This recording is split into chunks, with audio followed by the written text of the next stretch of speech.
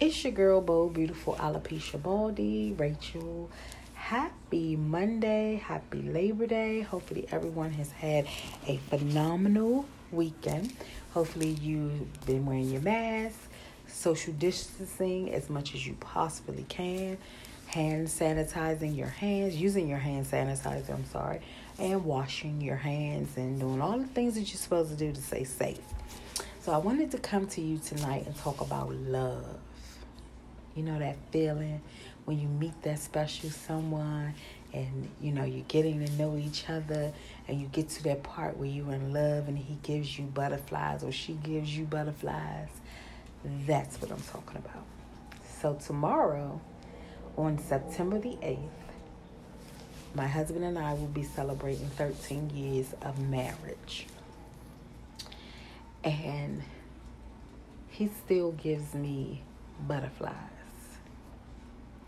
I still get excited when I'm away from him and he calls me on the phone and I hear his voice or I see his name pop up on my phone. I still get excited. Or those calls that say, I just called to tell you I love you, or I just called to check up on you. We still do that to each other after 13 years of marriage and 15 years of being together. 15 years of him being my friend and me being his friend.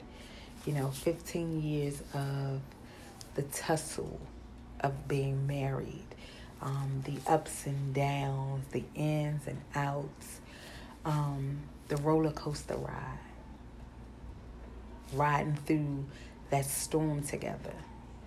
13 years of that in a marriage and 15 years of that in a friendship, in a committed and loyal friendship of understanding. And yes, we've had some arguments, but they haven't been drawn out arguments where I'm like, okay, that's it. We calling it quits. It's been arguments of I go in one room, you go in another, and then we meet when we've both been and calm down and be like, okay, so what was we arguing about again? That's what it's like. And I am so excited to celebrate 13 years of love, honesty, respect, being loyal to each other. Because, you get a lot of people to get married. They get engaged and then they get married and they don't have the respect, the loyalty, the honesty, the commitment. Marriage is just like you would go on that full-time job and you would clock in and you would give that company that you're working for your all. And you get excited for giving your all. That's just like in a marriage. You have to give your all to make it work. Yes, you're going to have some thunderstorms along the way. Yes, you're going to have some roller coaster rides along the way. But you have to ride it out and ride it out together with holding each other's hand. And if you get to that point where you feel like you're riding it out alone and you may need a third party, call a counselor, don't hesitate to do that. Because it's always a third party that can sit in between you and your spouse and have you both listen and understand what each other is saying. Because if you're yelling and screaming at each other, you're going to miss each other's points. So if you are having disagreements and you're not listening to what her wants, needs, and desires are, and you're not listening to his wants, needs, and desires are, you're going to miss the whole point. And it's never going to work.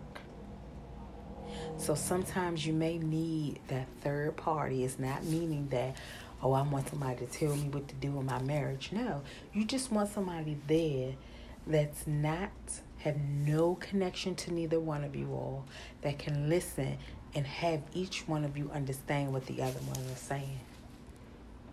Then you can work out any and everything.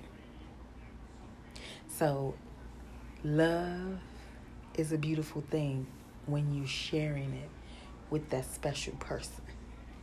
I read someone's post tonight that they said they went from seeing a person I'm sorry, let me backtrack. They went from speaking to a person every day on the phone. They went from then just once a week. Now is every now and then. That person was only there for a season.